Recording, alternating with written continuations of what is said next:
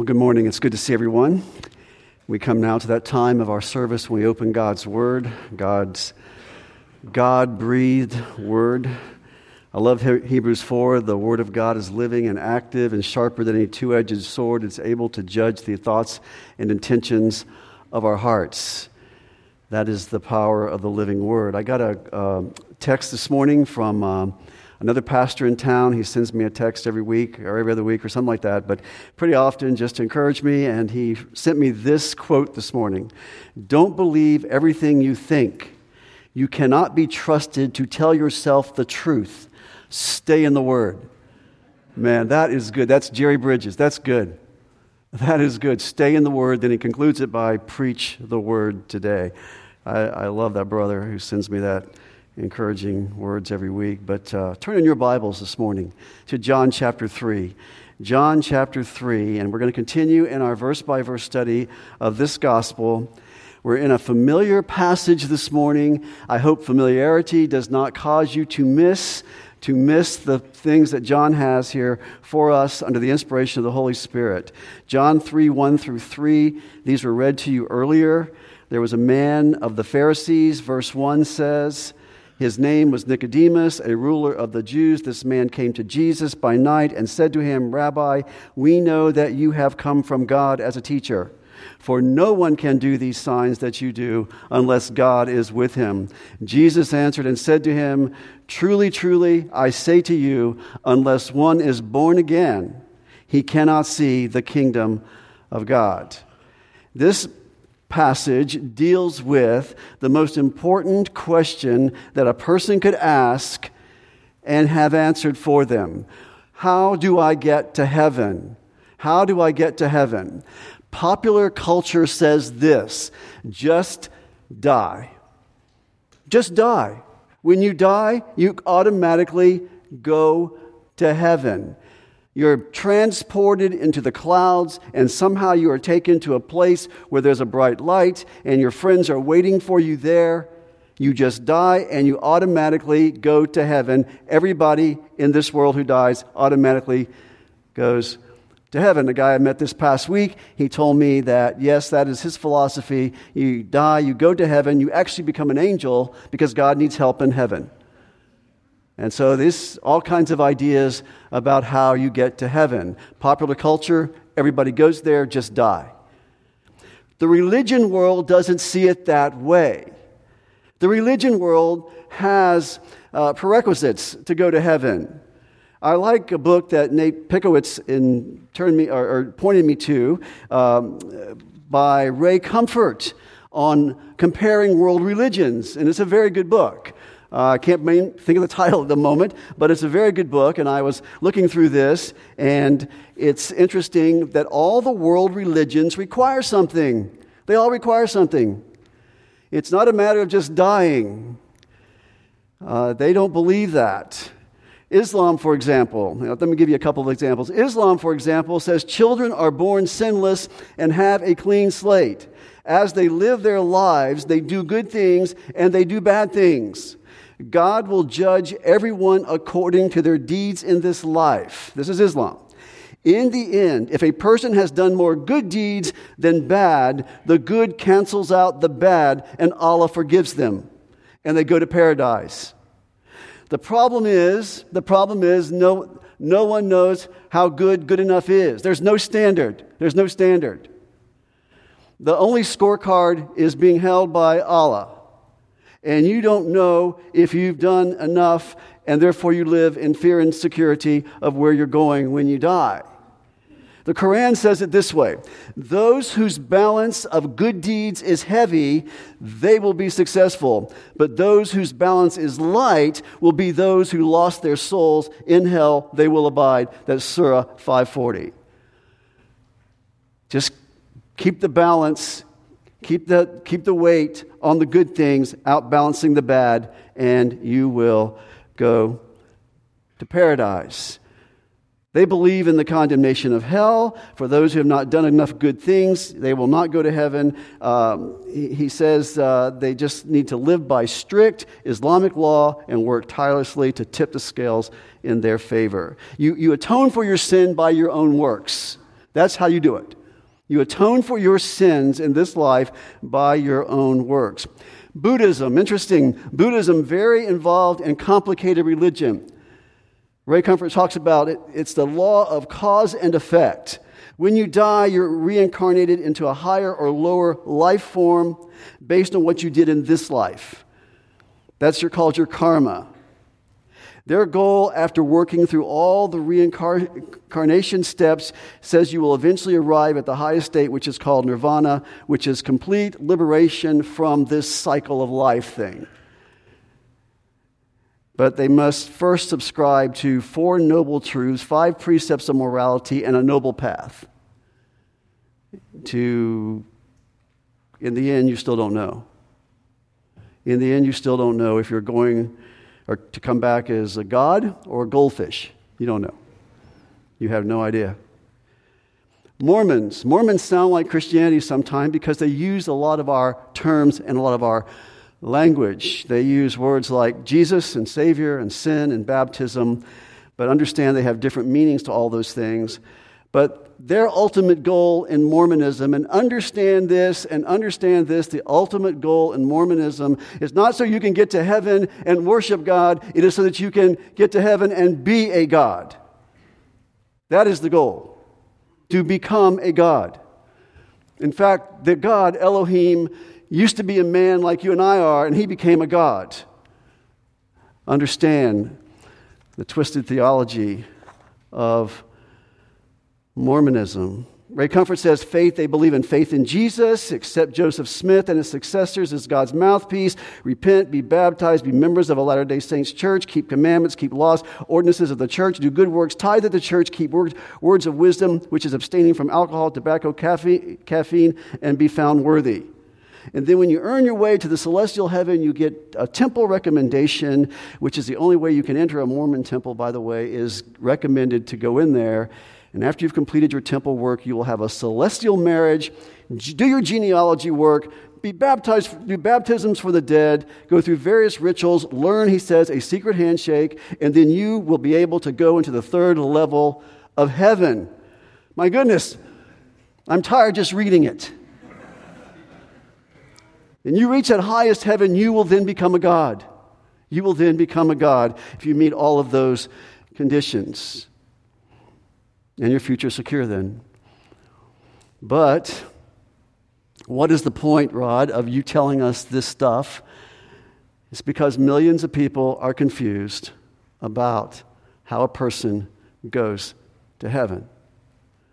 And that's what our text is this morning, because you have a religious man, a very religious man, a very extremely religious man, one of the most religious men, and he is confused about this. You recall last week we ended in John chapter 2. And we're told in John chapter 2 that Jesus is able, by his divine gaze, to look into the heart of any man. He doesn't need anybody to testify about man because he knows what is in the heart of man. You see that in 24. Many people were believing, verse 23, in him because of his signs, but Jesus, on his part, was not believing in their belief, basically is what that says, for he knew all men. See that? He knew all men. And because he did not need anyone to testify concerning man, for he himself knew what was in man. In terms of the context of John, let me just say something D.A. Carson says here. Jesus being able to get to the heart of an issue before anybody says anything is something we're going to see happen in the next 2 chapters of the book of John. You're going to see it today with Nicodemus. You're going to see it with the Samaritan woman. You're going to see it with the Gentile official in John chapter 4. And you're going to see it by the man who's begging at the pool of Siloam in John chapter 5. Where Jesus knows what's in the heart, knows what's going on. You're going to see that. You see that today with Nicodemus. Also notice the word that's used at the end of verse 25 of John chapter 2. He did not need anyone to testify concerning man, for he himself knew what was in man. Take away chapter 3 and just read the first sentence of chapter 3. And now there was a man. You see that? He knew what was in a man. He could see into a man, and then there was a man. Boyce makes a good point in saying that Nicodemus represents all men who stand before God in need of salvation, who don't know how to get to heaven. There was a man named Nicodemus. There was a man who did not have faith, did not have what saving faith looks like. He points to him here in John chapter 3, verse 1. First off, let me tell you a few things about Nicodemus. Nicodemus is a man whose name means victor over the people. Nicodemus is a Greek name, and he's a Hebrew, indicating he came from a wealthy Jewish family. Wealthy Jewish families expose their children to both Hebrew culture and Greek culture, meaning very possibly he was educated in some Greek schools, maybe as a Hellenistic Jew, who knows? The point is, he came from a very wealthy family and had contact with Greek culture. 3 things verse 1 tells us about him. He was a man of the Pharisees. Let me tell you something about the Pharisees. You may know this already, but follow me on this. After around 600 BC, the Jews are taken into captivity by the Babylonians. After 70 years, they are released just like God said they would be, and they get to go back to their land. They return to their land in Israel. The walls are torn down, the city is leveled, and the temple is destroyed. Jews were suffering an identity crisis. Jews were suffering, who are we and what are we about? Jews were suffering. They couldn't even get motivated to rebuild the walls, except when Nehemiah came, or rebuild the city, or rebuild the temple. They were suffering and struggling. It was a horrible time in their history, coming out of Babylonian captivity, and they had lost their way. Ezra brings about a revival, good thing, gets them back into the Bible, back into the Scriptures. There were temporary things like that happened along the way. They built the temple eventually, and in the 167 BC, when the Greeks conquered the Persians, and the Greeks were now ruling that land, Antiochus Epiphanes, who was the leader of the Greeks, came into the temple in Jerusalem, sacrificed a pig in the most holy place of the temple, and he cooked the meat, the pork, and shoved it down the throats of the priest. This guy was horrible in a lot of ways, but he totally desecrated the temple of God. The people were further driven into despair. And then along comes a man named Judas Maccabeus. Judas Maccabeus organizes the Jews, gets them organized to where they can defeat the Greeks and run them out of the city. That was a huge victory. He's a huge hero in Judaism. You can read about him in the intertestamental period. Josephus writes about him. The Apocrypha writes about him. But that was a tremendous time when the Greeks were thrown out of the city. And Judas Maccabeus began calling on Jews to come forward, loyal Jews, nationalistic Jews to come forward, and let's rebuild our culture. Let's get back to the law of God. Let's get back to being God's people. Let's make that our priority. Let's get our identity focused once again on who we are as God's chosen people. And one of the groups that came forward were called the Parashim, the Pharisees. They were kind of a small group at that point, but they were extremely loyal to Judaism, extremely loyal to the Word of God. They believed that the Word of God should be lived out. They believed that the Word of God was central to everything in Judaism, the first 5 books especially. And so the Parashim rose up during that time period. And the problem is that by the time Jesus comes on the scene, the Parashim have pretty much, they've gained in popularity. They're probably the best of the Jews. There's only about 6,000 of them. But they're the best of the Jews in terms of their righteousness, in terms of their morals. The problem is they had built an ethical cult within Judaism. Basically, it was just a lot of outward religion. Here's what they believed. They believed that the scribes were the ones that would interpret the law. The Pharisees were the ones that would tell you how to live it. And so what they did was they came up with a fence around the Word of God and said, this is how you can keep the law of God, and came up with 600 laws on how you can keep the law of God. For example, they came up with a law that said you can eat an egg on the Sabbath. Remember, you got to keep the Sabbath holy, but you can eat an egg on the Sabbath. Just be sure you kill the chicken the next day because he worked on the Sabbath. They refused you to look in a mirror on the Sabbath because you might see a gray hair and be tempted to pluck it out. And that would be working on the Sabbath. They came up with a law that said you can drink vinegar and swallow it on the Sabbath. But you can't gargle it because that's working. I'm just giving you some examples of how meticulous they became in applying the Word of God. And that's the reason Jesus rebukes them. Because as long as you kept these rules, you were okay with God.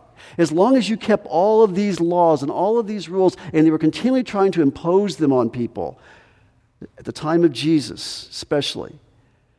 And this is how you can be righteous, and this is how you can know you're right with God, and you're going to be in the kingdom of God. It was all outward. All outward.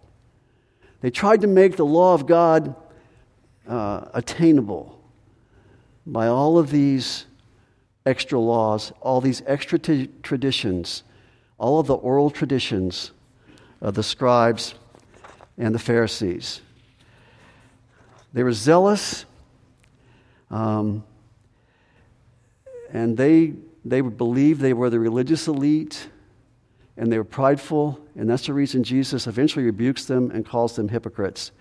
You're just whitewashed tombs. You look good on the outside, but you're full of dead men's bones on the inside. You're corrupt on the inside. So Nicodemus was a man of the Pharisees. And he was very popular and very well liked.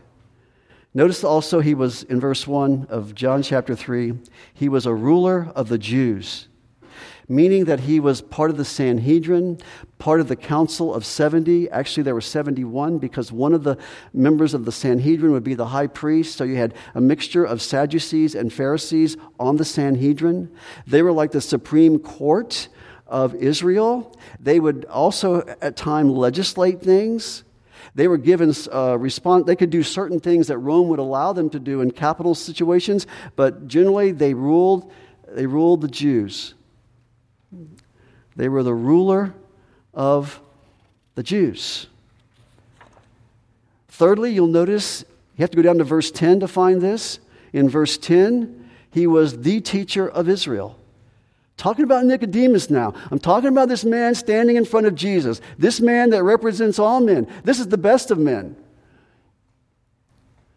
But he's got the same need everybody else has. And this is the teacher, it says to us in verse 10, of Israel.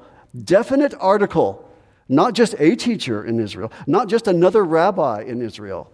The teacher in Israel. Meaning he had a very significant position in Israel as the teacher. Top dog. If anyone was going to represent Israel, it was Nicodemus. If anyone was worthy of heaven, it was Nicodemus. Verse 2, this man came to Jesus by night and said to him, Rabbi, we know that you have come from God as a teacher, for no one can do these signs that you do unless God is with him. Listen, he came to Jesus by night. A lot of speculation about the by night, okay? Some people say it was because he was a secret disciple. No, not right now, he's not. He's not a disciple at all right now. He later is called a secret disciple in John 19, but right now he's not in the book of John, in the chronology here. Why he came by night? Possible. Didn't want others to see him? Possible. I don't know that he really cares about that. I think it has more to do with the fact that crowds were so big during the day, maybe night was the best time to get a conversation. Maybe by night is known for a time when rabbis would talk and discuss things. So we don't need to make a whole lot about the by night at this point. I think it's very, very obvious, I think, to me, that he just simply wanted to get an opportunity, was looking for an opportunity, and it happened to be at night. But that's not for sure, but we can just leave it with that. He says Rabbi to him. He says Rabbi, referring to Jesus as an equal, though he knows Jesus has not been educated in all those great schools that Nicodemus has been educated in. He acknowledged Jesus as a teacher, very respectful. He says, we know you are a teacher sent from God. Who is the we? The we could be the other leaders. At this point, the leaders are not opposed to Jesus. The opposition will pick up by about chapter 5. But right now, that's not a lot of opposition from the leaders toward Jesus. So basically, he could be speaking for some other leaders, or he could just simply be hiding behind the crowd, the group, just because we do that sometimes when we want to make other people think like we're thinking or something. I don't know. But the point is that he came to Jesus. He came to Jesus and acknowledged that the signs that Jesus was performing were not signs that just anybody could do. This man must be from God, for no one else can do these signs unless God is with him. It doesn't mean he is believing in Jesus. It doesn't mean he is declaring him to be the Messiah. It doesn't mean that he is doing any of those kinds of things like Nathanael and Philip and Peter and Andrew did earlier in chapter 1. That's not what he's doing. He's simply coming. Maybe the question in his heart is, who are you? Maybe. We don't know. For sure. So Nicodemus, being a teacher in Israel, notices Jesus, comes to Jesus. Not sure what he was talking about. He could have been talking about what most Jews were talking about at this time. Is the kingdom coming? Are you the Messiah, maybe? Maybe he was asking that question. Maybe he's talking about those kinds of things. Maybe that's what motivated him to come talk to Jesus. We don't know exactly. But we do know from what Jesus says in the next verse that Jesus gazes into his heart and addresses a burning issue within him. A burning issue within him, and that is, how can I get into the kingdom of God? You want to know who I am? You can't truly know who I am unless, verse 3 says, unless you are born again. John 3:3, Jesus answered and said to him, it's interesting, no question is even asked. See that? Gazing into his heart. Jesus answered him. Jesus saw something in his heart that pointed to this response on Jesus' part. Jesus answered and said to him, truly, truly, I say to you, unless one is born again, he cannot see the kingdom of God. Listen to me. Truly, truly, listen to me. Kingdom of God, talking about that realm of God's kingdom, that eternal life, heaven. That's what we're talking about. You want to see heaven? That cannot happen unless you are born again. I think it goes to the true motive as Jesus, the way he answers this. The issue is salvation. Salvation. Born again, only way to salvation, only way into heaven. Anotheme is the word. It's the word for begin again, born again, the word again. Some have said that word could be translated to be born from above, and that is true. You could say you must be born from above. That is a true statement. I don't think it changes the meaning here at all. But the way Nicodemus responds to Jesus makes you say, no, he's talking about being born again. Because Nicodemus is going to say, what do you mean? I have to get back in my mother's womb? You see that? So that tells you born again is the correct wording here, not born from above, though they say the very same thing. You mean I got to get back in my mother's womb again? You see that in verse 4, 5. Why birth? Why birth? Let me see if I can bring this to a conclusion here. Why does he say birth, born again? Just think about all I've just said about these other religions of the world. And Jesus says, you're not going to heaven unless you're born again. First, birth is something that happens to you. There's not a person in this room that did anything to bring about their birth. You make no contribution to your birth. You cannot be in the womb and say, oh, I think I'll be born today. You can't do that. There's no book on how you can birth yourself. That's the first reason he uses this word birth. We all have this in common. We're all born. We all experience a physical birth. Secondly, when you are born, you come with nothing. You come with no clothes on. You come with no accolades or accomplishments. You come with nothing into this world. You have no status, you have no wealth, you have no accomplishments, you have no trophies on your wall, you have no accolades from anybody about anything you've ever done, because you've done nothing. Birth is a great picture of our salvation, of what our salvation truly is. Born again. It's the same word as regeneration. It's the same word of being transformed from within.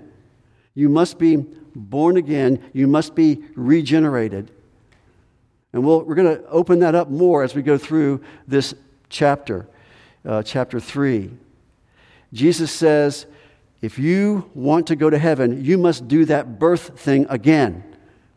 You must do that birth thing again. Just think about that birth thing, and you need to do that again if you want to see the kingdom of heaven. It's not a physical birth he's talking about. It's a spiritual birth. You must be regenerated. Wayne Grudem calls it, regeneration is a secret act of God on which he imparts new spiritual life in us. Do you see why last week, when we're saying people make professions of faith, and that doesn't mean they're a Christian? You can say anything outwardly you want, but unless regeneration takes place, there is no salvation. Jesus did not impart himself to those who were simply making verbal professions.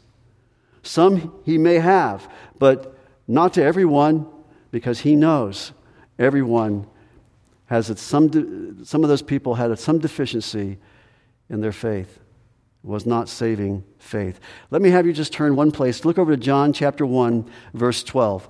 John 1, verse 12. We looked at this a while back. But as many as received him, to them he gave the right to become children of God, even to those who believe in his name. He qualifies that in verse 13. Who were born? Back to verse 12, those who received him were those who were born. Those who received him and got the right to become children of God are those who were born, not of blood, nor of the will of the flesh, nor of the will of man, but of God. See that? They're born. We're born. And that being born again enables us to receive him. And just another one I'll read is Titus 3, verses 4 and 5. But when the kindness of our God, our Savior, and his love for mankind appeared, he saved us, not on the basis of anything we did, but according to his mercy, by the washing of regeneration and the renewing by the Holy Spirit. Turn to Ephesians chapter 2, verse 1. He says in Ephesians chapter 2, verse 1, talking about their former life, he says this in 2:1, and you were dead in your trespasses and sins. This is everybody's testimony. You were dead in your trespasses and sins, in which you formerly walked according to the course of this world, according to the prince of the power of the air, of the spirit that is now working in the sons of disobedience. Among them we too all formerly lived in the lust of our flesh, indulging the desires of the flesh. Nature, we were children of wrath. Verse 4, but God, being rich in his mercy, because of his great love with which he loved us, even when we were dead, made us alive. That's regeneration. He makes you alive. It's a new birth. It's by the will of God. John 6:44 says, no one can come to me unless the Father draws him. We'll talk about that more in the coming weeks. But the point is, Jesus tells Nicodemus all of this. Nicodemus was a religious fanatic. He kept every law, the best of his ability. He had lots of money. He was the Jew among Jews. Most Jews thought just because you were born a Jew meant you were going to be in the kingdom of God.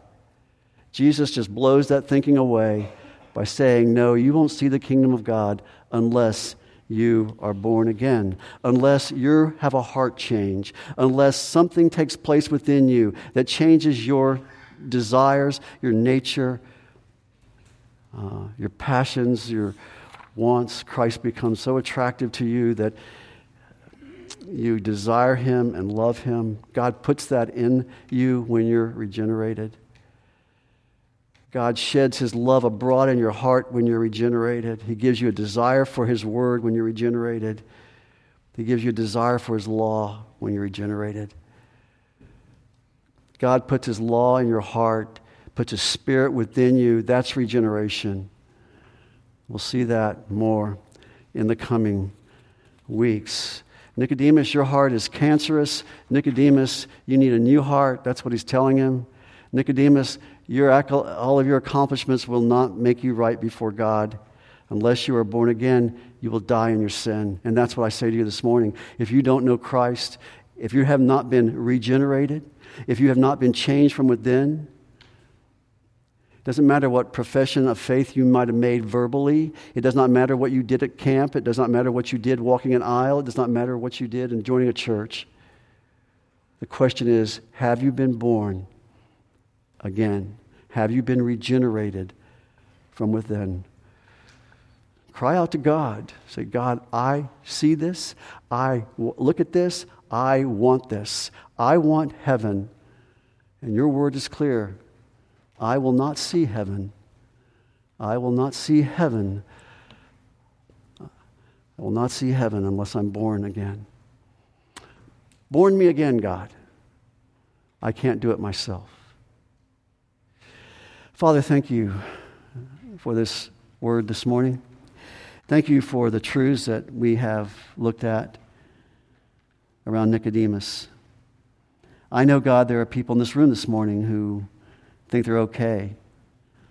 They have tried to make sure the good things they do in life outweigh the bad things. They have an approach of works salvation, that I can somehow do enough to make God like me and be pleased with me. They think that just because they've been born into a Christian family, that that's enough. And God, your word is clear that we must be born again. We think of all the millions of people in this world who are believing lies of popular culture that says just die, everybody goes there. All the obituaries say that. Or false religions which say you got to do something. Along comes Jesus and say, no, it's not what you do, it's what I do to you. That's our message, Lord. That's the message of the gospel. And we proudly proclaim that this morning. In Jesus' name, amen.